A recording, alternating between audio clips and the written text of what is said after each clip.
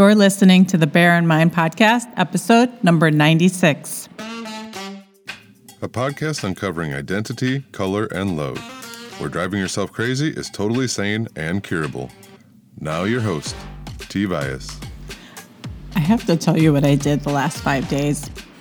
I basically spent the last 5 days feeling like a failure and crying.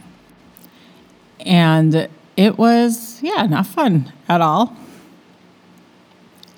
And so I am coming out of it, and I had done a similar episode about feeling like a failure.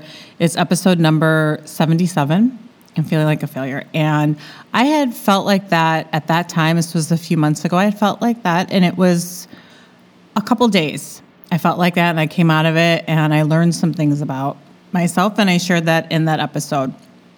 So I highly recommend that you go back and check out episode number 77, feeling like a failure. And today I'm going to talk about when feeling like a failure is harder, because this lasted 5 days, and I'm not a big crier. Like, I don't cry a lot when I'm feeling emotional.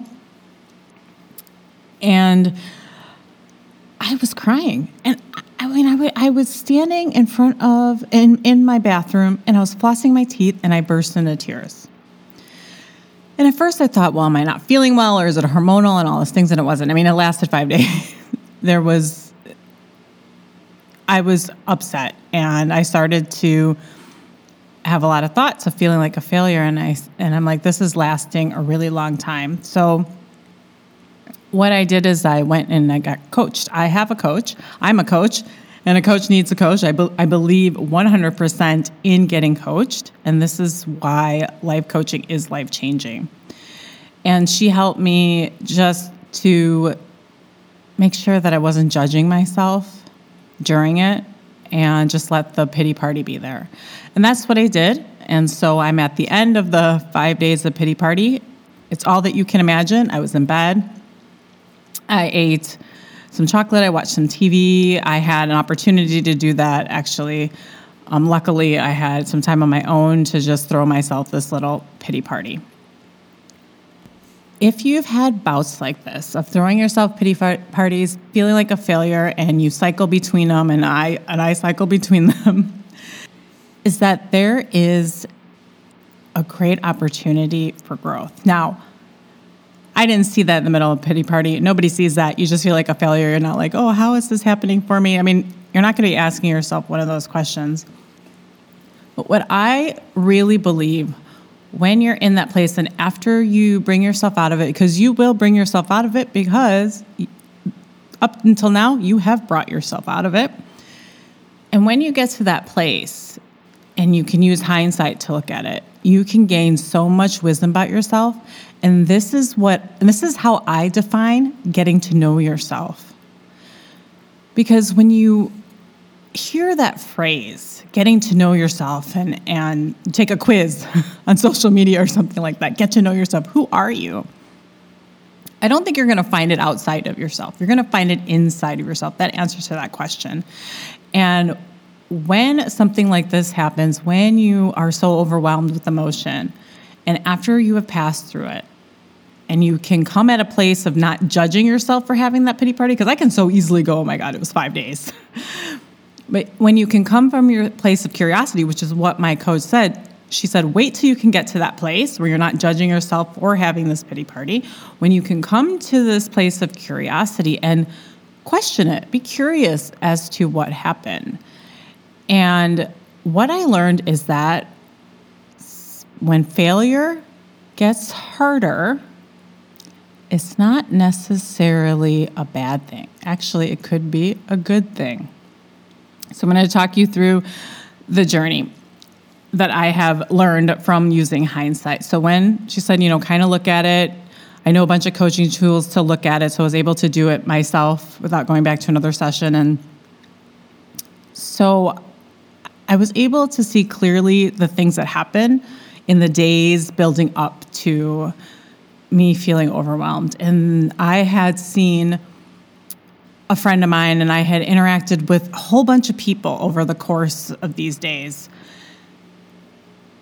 And each one of them had said something to me that I was upset about. And at the time, I could see it. I'm like, oh, that's interesting you're saying that. Oh, that's interesting you're saying that. And it built up into where I really felt like I had no self-worth. So I went back and wrote out each of the circumstances of what my friends and colleagues had said to me. And what I noticed is that I felt like it was a criticism. Now, they gave their opinion about me. They didn't call me a bad name, but they gave an opinion about me that was contrary to how I see it. So they made a comment about my life, about the work I did, about my personality, things like that. None of it was what you would probably consider direct criticism, but they were saying things that were not how I saw it. And in some ways, I viewed it as a slight insult about the things that I do. And so this is the thing about why feeling like a failure, it gets harder. You're going to be dealing with bigger emotions, and I had to deal with bigger emotions because I have been putting myself out there. I was having bigger emotions because I was opening up myself to more criticism. Most of my life, I have spent playing it small, being invisible, trying to be a wallflower. In fact, a lot of times being a person of color, you try to kind of just coast through, not make yourself so obvious, not put yourself out there. And we think that's kind of the safe way to play it. And in some cases, yes, sometimes not putting yourself out there, you're doing it for your safety, you're doing it for your family's safety, and I get it.